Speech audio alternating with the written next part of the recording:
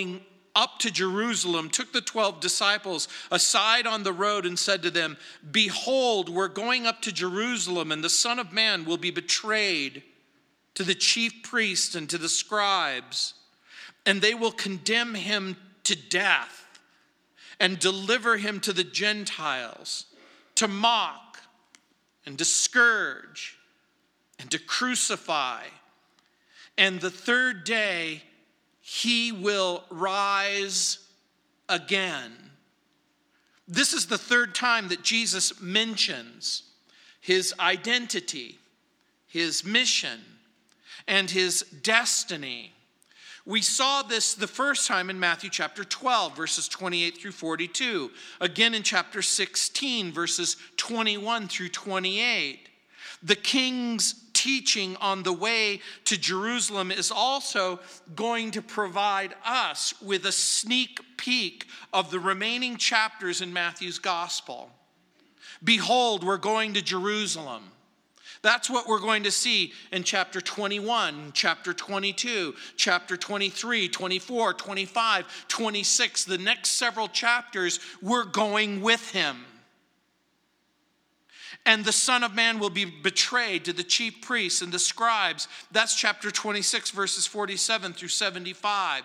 They will condemn him to death. That's chapter 26, verse 66. And deliver him to the Gentiles to mock and scourge and crucify. That's going to occupy all of chapter 27, verses 1 through 56.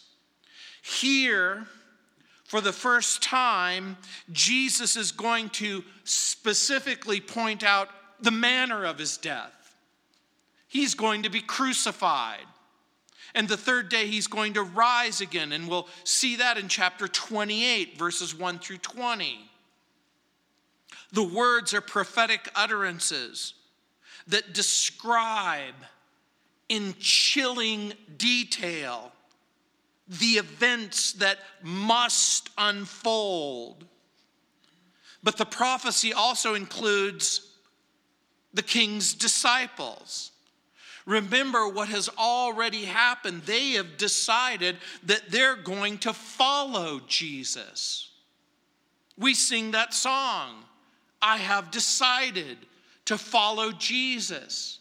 And rarely will we ask or look for the answer to the question, where exactly are you going and what are you going to do when you get there? He's going to Jerusalem. He's going to die, but he's also going to come back to life. The road that leads to Jerusalem is a road to Calvary and a cross. This is the road marked with suffering. Though there's pain in the offering, Calvary and a cross is going to lead to a glorious resurrection. And the reason why this becomes so important is it isn't simply a description of the king's future. It's a description of each and every person who has purposed in their heart that they're going to follow Jesus because his future will be your future. That is, of course, if you know him, if you love him, if you believe in him.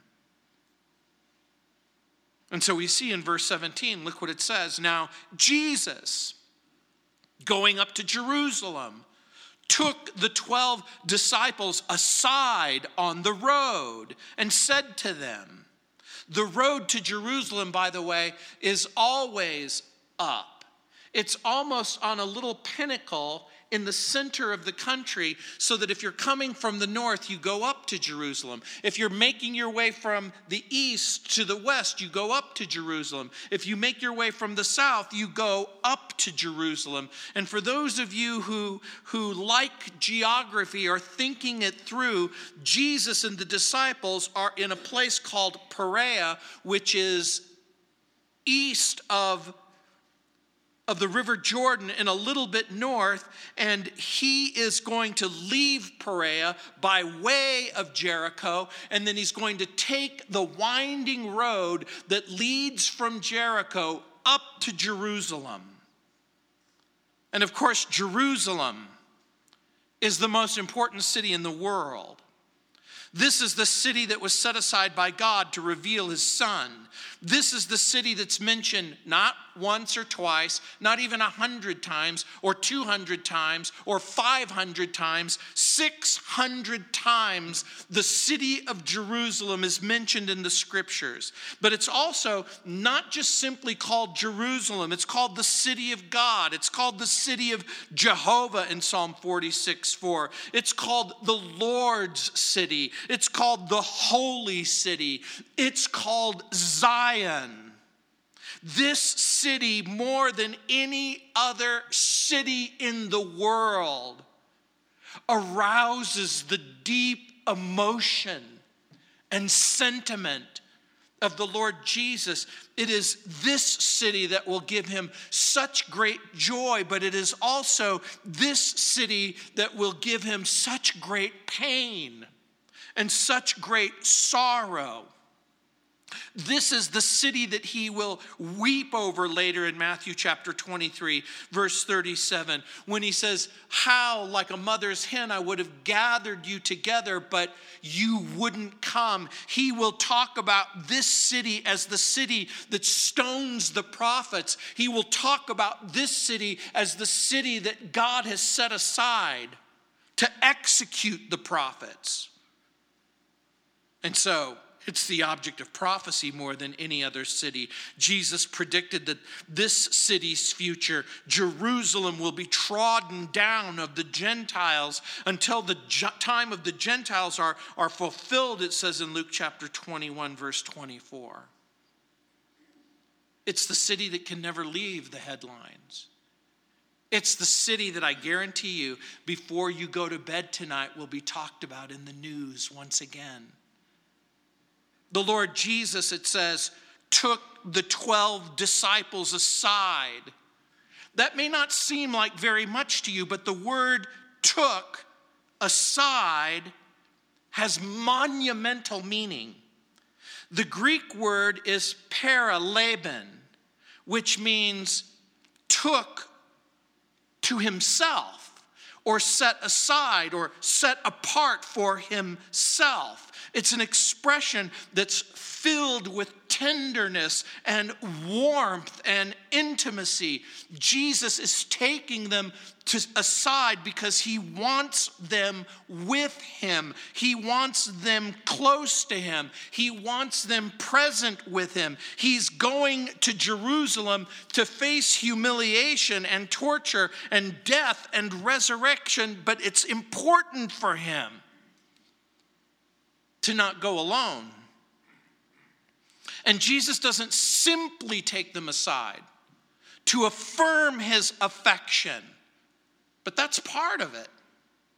But to prepare them for the journey, because the events that will come will prove shocking and devastating, but needful. One translation says, when Jesus was on his way to Jerusalem, he took the 12 apostles aside privately. This is a private conversation between Jesus and the people that he loves. It's an intimate time on a deliberate journey with news that could generate confusion and fear, maybe even panic. But Jesus wants them to know that there's rhyme and reason to what's about to unfold. And it becomes, again, a picture for each and every one of us. In our journey, Jesus will take us aside to himself. He will provide moments of tenderness in the tensions of life. Again, the revelation is given not to discourage, but to comfort. And it's important that we understand that. Because sometimes when we anticipate pain or hardship, we may be tempted to turn away or shun the future. Imagine you have to go into a future where there's some setbacks, where there's some difficulties, where there's some tragedies. The loss of a loved one, the loss of a friend, the loss of a marriage, the loss of your health. And it seems almost certain that whatever the future holds, it's going to be difficult. But Jesus wants to fortify the disciples. Because rejection and ridicule and persecution are a part of their future. We all find ourselves in different chapters of maturity and accountability and willingness to follow Jesus. And so this revelation is given to the disciples. We also know that their comprehension was limited, just like yours, just like mine. I think it's important to remember why Jesus lets us know just a little bit at a time. Because for some of us, it could prove overwhelming. Ronald Boyd McMillan wrote, quote, "The meaning of life does not consist in what we make of it, but what God makes of it." And so we visit once again that the meaning of your life isn't simply what you do. It isn't simply what you want to do. It isn't even simply what you plan to do. But it's cooperating and submitting to the plan that God has for you.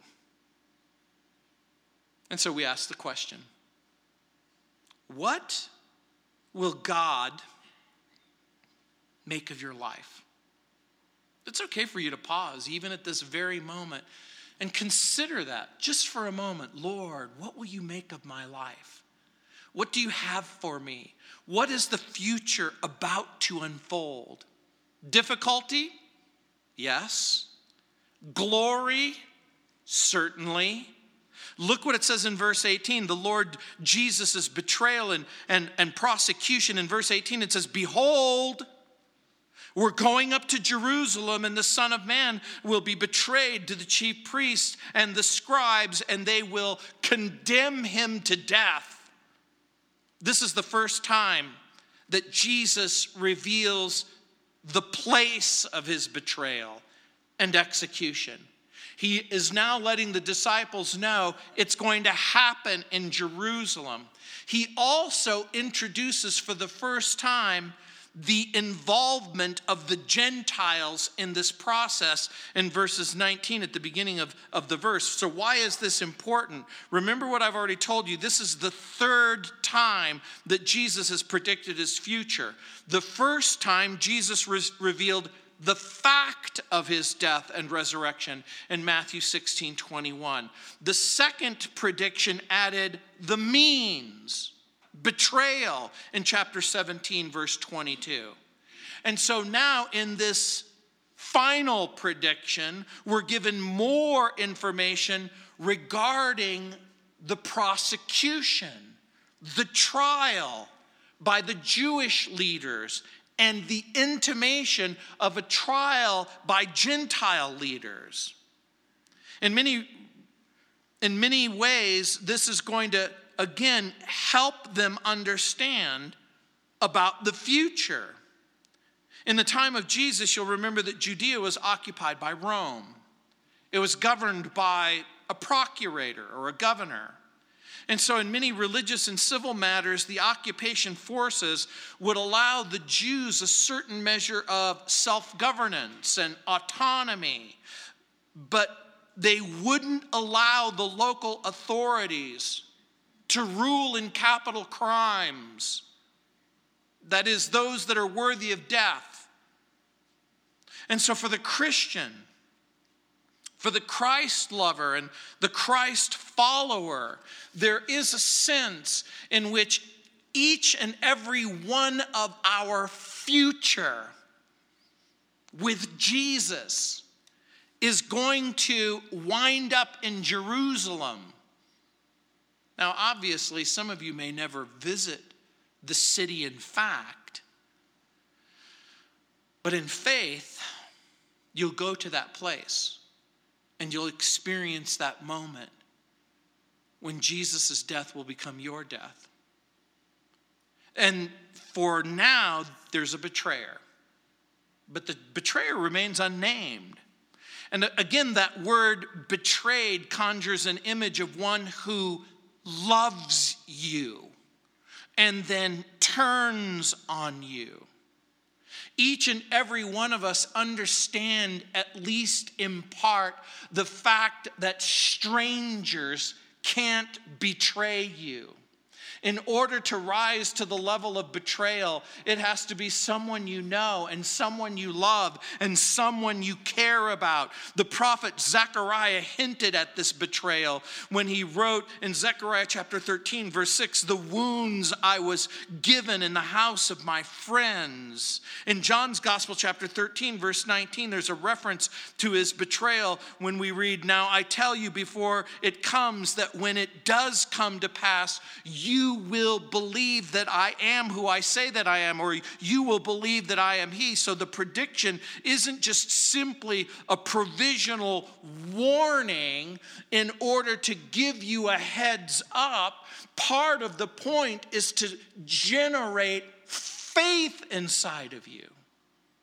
Particularly for the person who said, "Wait a minute, are you suggesting to me that being a Christian isn't going to always be roses?" No, there's going to be difficulty. There's going to be times of pain and setback. The Christian might face opposition, personal slander, injustice, discrimination, mistreatment. The writer of Hebrews said, "Consider Jesus, who endured such opposition from sinful men, so that you may not grow weary and lose heart," it says in Hebrews chapter 12, verse 3. In other words, the Bible doesn't invite us simply to evaluate our own circumstances, but to consider our Savior, to consider Jesus, consider what's happened to him. Jesus has already preached in Matthew chapter 5, verse 11, "Blessed are you when people falsely say all kinds of evil against you because of me." And again, we're living in a world where that's counterintuitive. When Jesus says, "Oh, how happy, oh, how blessed," hey, you should be deeply, deeply ecstatic when people begin to treat you like they treated Jesus.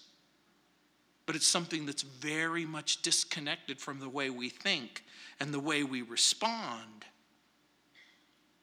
Do you mean if I follow Jesus into the future, it might include discrimination, deprivation? Acts 8:33, we read, "In his humiliation, Jesus was deprived of justice." He wasn't given justice. He was deprived of justice. And so in verse 19, it says, the Lord Jesus' delivery and execution. It says, "And deliver him to the Gentiles to mock and to scourge and to crucify." The Lord Jesus is going to be delivered to the Gentiles, and he's going to join the religious leaders.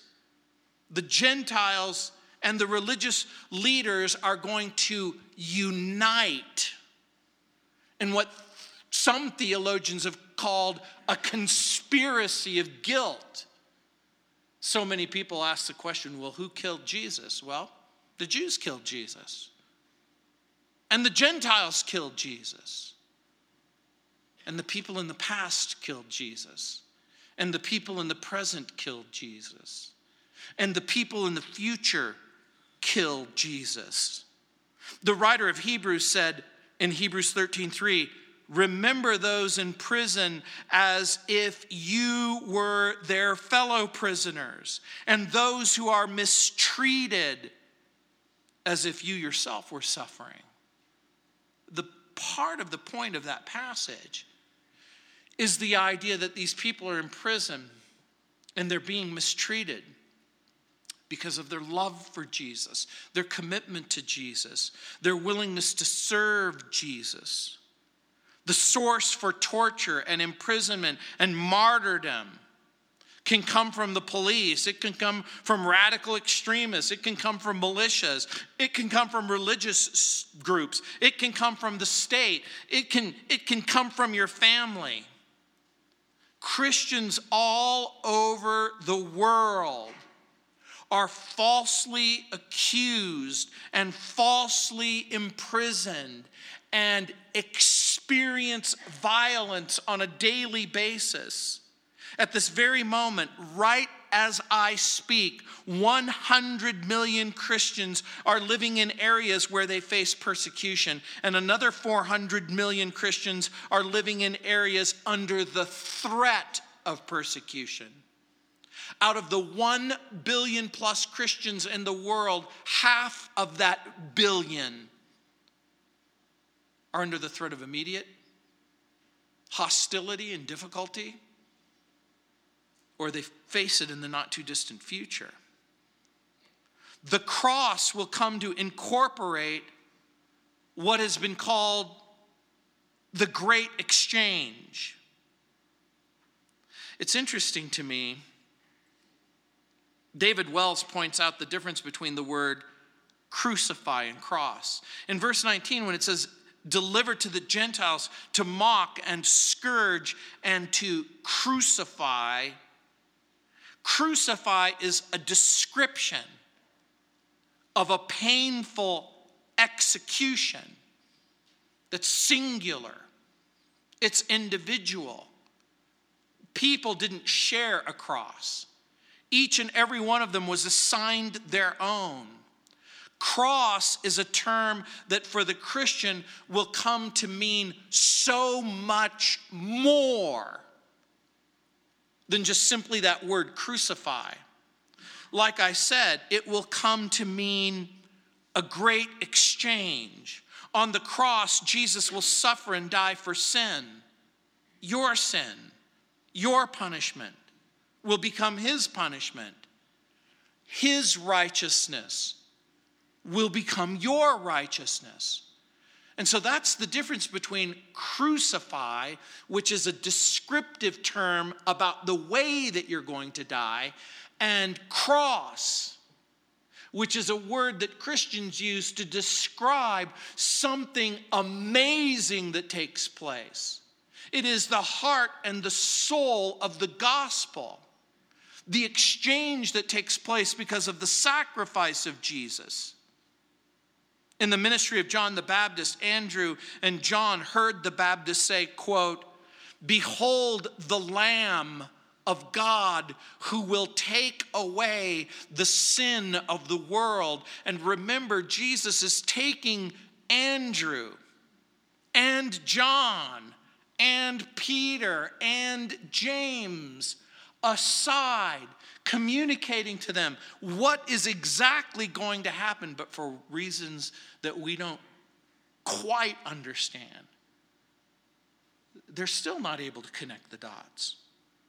They're not able to connect the prophetic dots that have been spoken of in the Bible, that has been demonstrated by Jesus. And again, as the events begin to unfold, and this is one of the things that is so interesting to me from the standpoint of being the pastor, and that is sometimes as the events unfold right before your eyes in your life, that you don't always see the significance of what's happening, of the decisions that are being made, and the directions that you're taking. In Matthew chapter 19, at the end of the verses, it says, "And on the third day, he will rise again." How did the disciples respond to that prediction? What's interesting to me is the silence at this point in the chapter. And it's going to immediately, in the next section from verse 20 to verse 28, talk about the request of James and John's mother, the mothers of Zebedee's sons, kneeling down, asking Jesus for something. In other words, the way that the response is, it's very, very interesting. How is it that the disciples are either unwilling or unable to grasp what's going on in the passage? The disciples, you would think that when they hear the words, and the third day he will rise again, that they'll say something. But the words seem drowned out and smothered by the word crucify. Because the word crucify is so terrifying. Maybe they're thinking, well, he's speaking in parables. Jesus spoke in parables. Surely this is a parable of some sort in the disciples' minds. So in this private meeting, Jesus reveals that Jerusalem's going to be the place where he dies. But the religious leaders and the Gentile authorities are going to be involved. He's going to be crucified. 3 days later, he's going to come back to life. And it makes perfect sense. It makes perfect sense that they don't want him to die. It makes perfect sense that they believe that Jesus is the Messiah, and because he is the Son of Man, because he is the Son of David, because he has adopted the messianic titles, how can he be both king and dead? And Jesus gives his disciples an unwelcome reality check. This unwelcome reality check. Gentlemen, the purpose of our trip to Jerusalem is for me to suffer and die and then come back to life. What's interesting to me about that is you would think that the disciples would say, wait, pause, time out. What do you mean? I think I understand that this isn't an allegory. You're going up to Jerusalem. Clearly, we are on the road to Jerusalem. This isn't some sort of metaphorical, allegorical Jerusalem. This is the real city. We're going to the place that's been set aside for you to be betrayed and arrested and humiliated and killed and come back to life. Why? Why does this have to happen? What in the world is your suffering going to accomplish? What in the world is your death going to mean? How in the world is this even possible? Because people who are dead don't come back to life. We get that. But we sometimes need to hear it with fresh ears. Imagine a former famous president said, I'm going to Washington, D.C., and I'm gonna be there for 3 years, and in the third year, they're going to crucify me. They're going to kill me, and I'm going to come back to life. You laugh at the absurdity of such a suggestion. What kind of a person would make that statement? What kind of a person would predict that for themselves and even suggest that they could make it happen? Sometimes the Lord will take us aside privately and communicate with us specifically about some stuff in our life that we don't necessarily want to hear. Painful diagnosis, a difficult relationship, the tragic circumstances of someone whose life has really gone off the rails. We're given a reality check. We're reminded that there are some things in our lives that are given to us for reasons that we wouldn't want for us. But Jesus is going to invite us to identify with him, to identify with his journey, to identify with his suffering, to identify with his death, and eventually to identify with us in his resurrection. Much of our Christian life is going to be exactly that. Did Jesus experience misunderstanding from the religious leaders? Yes. Does it make sense, more sense, that we might experience misunderstanding from religious leaders? Does Jesus experience hostility from secular sources? Yes. What is it that Jesus cared about? What is it that he pursued? What is it that he valued? What the world values as gain, Jesus says is loss.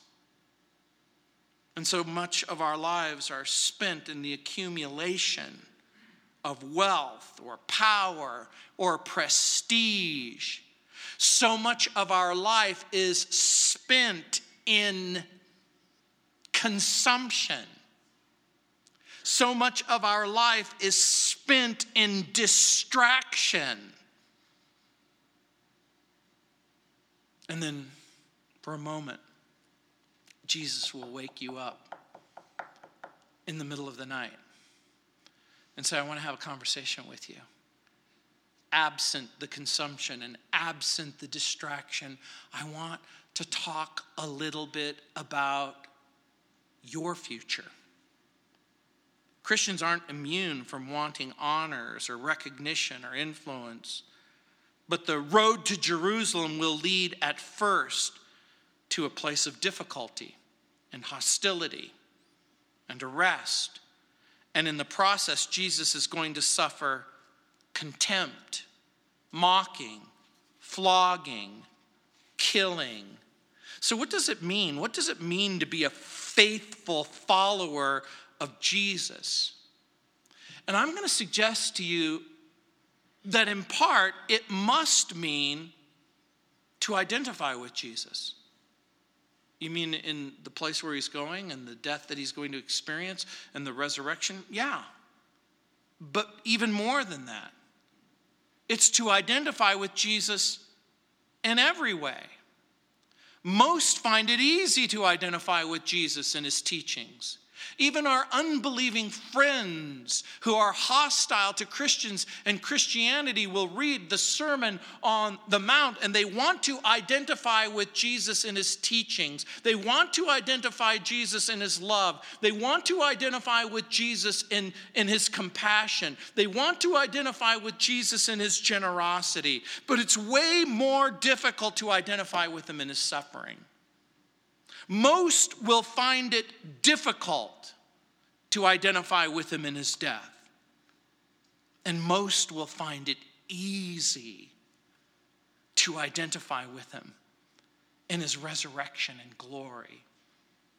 When Jesus says, if I'm going to come back to life, then you're going to come back to life. If I'm going to live, you're going to live. And the place where I'm going to live is the place where you're going to live. Throughout the Old Testament, in many places like Psalm 22, verses 6 through 8, and Isaiah 50, verse 6, both the psalmist and the prophet Isaiah laid out in careful detail how the Messiah would be executed and that he would suffer, but also that he would come back to life. The future that Jesus has planned is going to include the idea that weakness becomes a direct path to power. And it's something that's so counterintuitive to the way that we think and live and believe that it seems disconnected. The future that Jesus has planned includes the idea that weakness and meekness and humility and submission to his Father's will is the path to power. The future that Jesus has planned is going to incorporate the idea that overcoming is greater than deliverance. Because the disciples are stunned. And if someone has communicated with you in confidence I'm going to a particular place, and I'm going to that place, and I'm going to die, that every molecule in your body is going to say, how can we make sure that that doesn't happen? How can we make sure that the pain and the horror and the difficulty and the tragedy will not occur? The future that Jesus has planned is going to incorporate the idea that overcoming is going to be greater than deliverance. And so we see the example after example that is given throughout the Old Testament.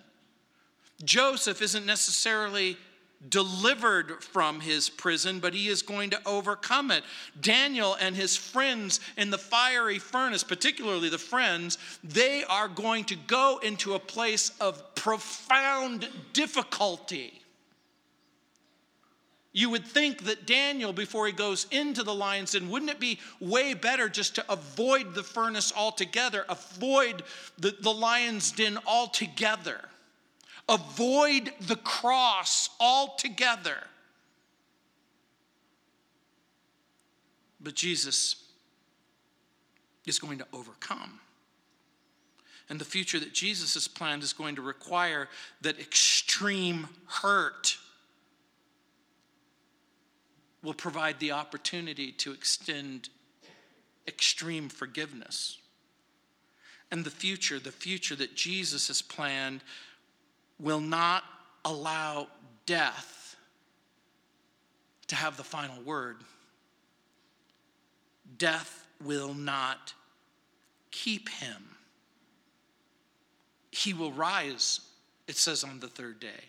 And the Old Testament writers pointed to a literal resurrection from the dead in the body. Job, perhaps the oldest book in the Bible, asks that most profound question in Job 14:14. If a man dies, shall he live again? And then in Job chapter 19, verse 25 through 27, we see Job proclaiming, I know that my Redeemer lives. He shall stand at last on the earth after my skin is destroyed.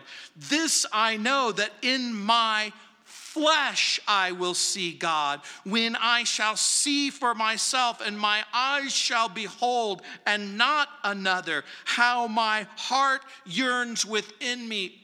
Almost 2,000 years before Jesus makes this statement, Job makes the statement that I will see the source of life and redemption with my very own eyes, not figuratively or allegorically or metaphorically. In order for that to happen, Job is going to have to come back to life.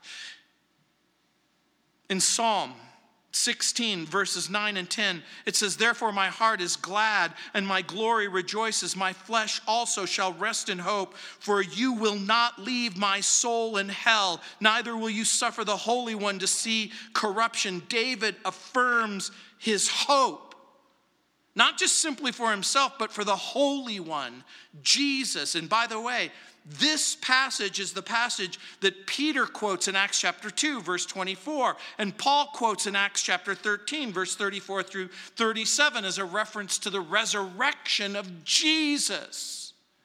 Jesus predicts his death and his resurrection,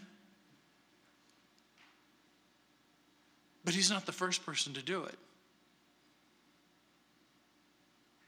The New Testament gives several reasons for the resurrection of Jesus. Number one, that Jesus will rise from the dead because of who he is in Acts chapter 2, verse 24. Jesus will rise to fulfill the Davidic covenant in 2 Samuel chapter 7, verse 12. Jesus will rise from the dead to be the giver of resurrection life in John chapter 10, verse 10. Jesus will rise from the dead so that he can be the head over the church in Ephesians chapter 1, verse 20. Jesus will rise from the dead in order to make our justification complete, Paul says in Romans chapter 4, verse 25. Jesus will rise from the dead, Paul writes in 1 Corinthians chapter 15, verses 20 through 25, as a sort of first fruits Because everyone will. Everyone will. Not just good people or bad people or even saved people or unsaved people. Everyone will come back to life. Everyone will be evaluated. And Jesus will make the evaluation. Jesus is trying to prepare the disciples for the future. And this is going to, again, in the next chapter, prompt a request for glory in the future. And what's interesting about the next segment, the request isn't for God's glory. The request that's going to be made is for personal glory. And what's interesting, in the next segment, Jesus is going to mention a cup and a baptism. He's going to make a reference to suffering and his death on Calvary. Corrie ten Boom, the Dutch patriot and the Holocaust survivor, said, "Never be afraid to trust an unknown future to a known God." Carl F.H. Henry says there's only one real inevitability. It is necessary that the scripture be fulfilled. Things will come and things will go and things will happen. Some will be expected and most will be unexpected. But everything that the scripture says about Jesus will happen. And everything that Jesus says about you will happen. There's a 19th century song that understands that identification by Daniel Whittle. It was called Moment by Moment. He wrote, "Dying with Jesus by death reckoned mine, living with Jesus a new life divine, looking to Jesus till glory doth shine, moment by moment, O Lord, I am thine.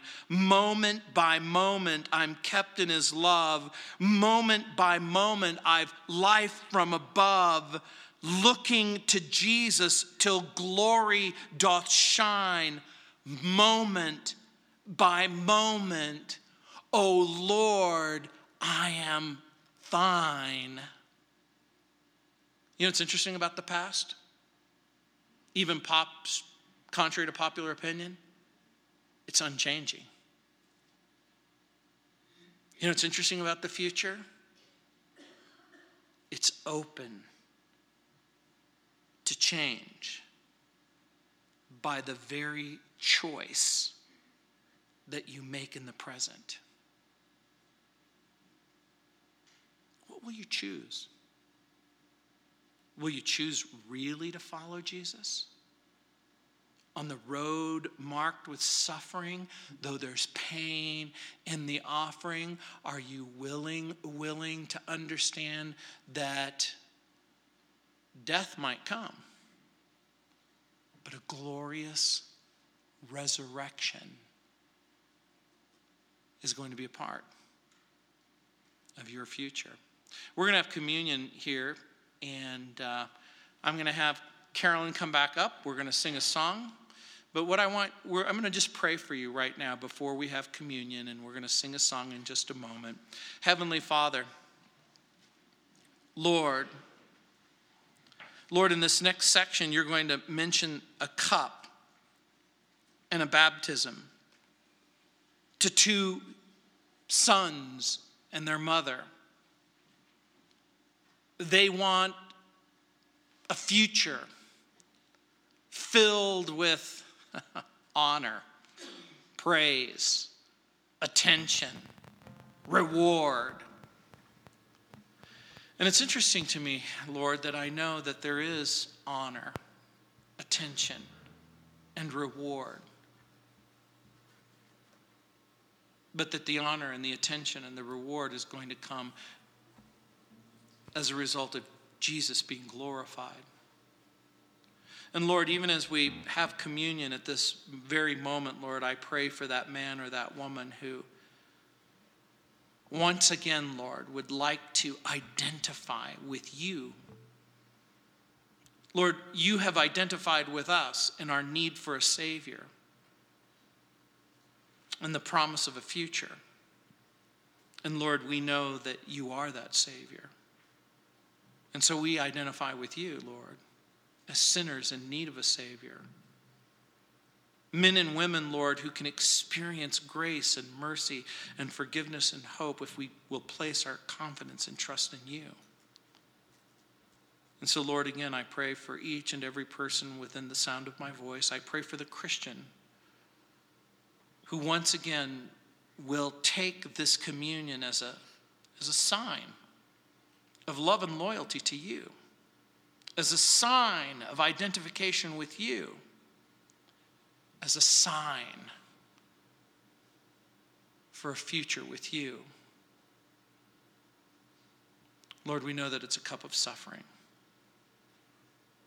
Lord, we know that it's a baptism in blood. And so, Lord, even as we take these elements, Lord, we pray that it wouldn't just be something religious that religious people do, but rather, Lord, as an opportunity to once again declare our love and loyalty to you. Lord, we pray that it would be exactly what it was always intended to be: a private moment, a personal moment, an intimate moment. A time, Lord, where you could get our attention and speak to our hearts and tell us a little bit about the future. In Jesus' name, amen.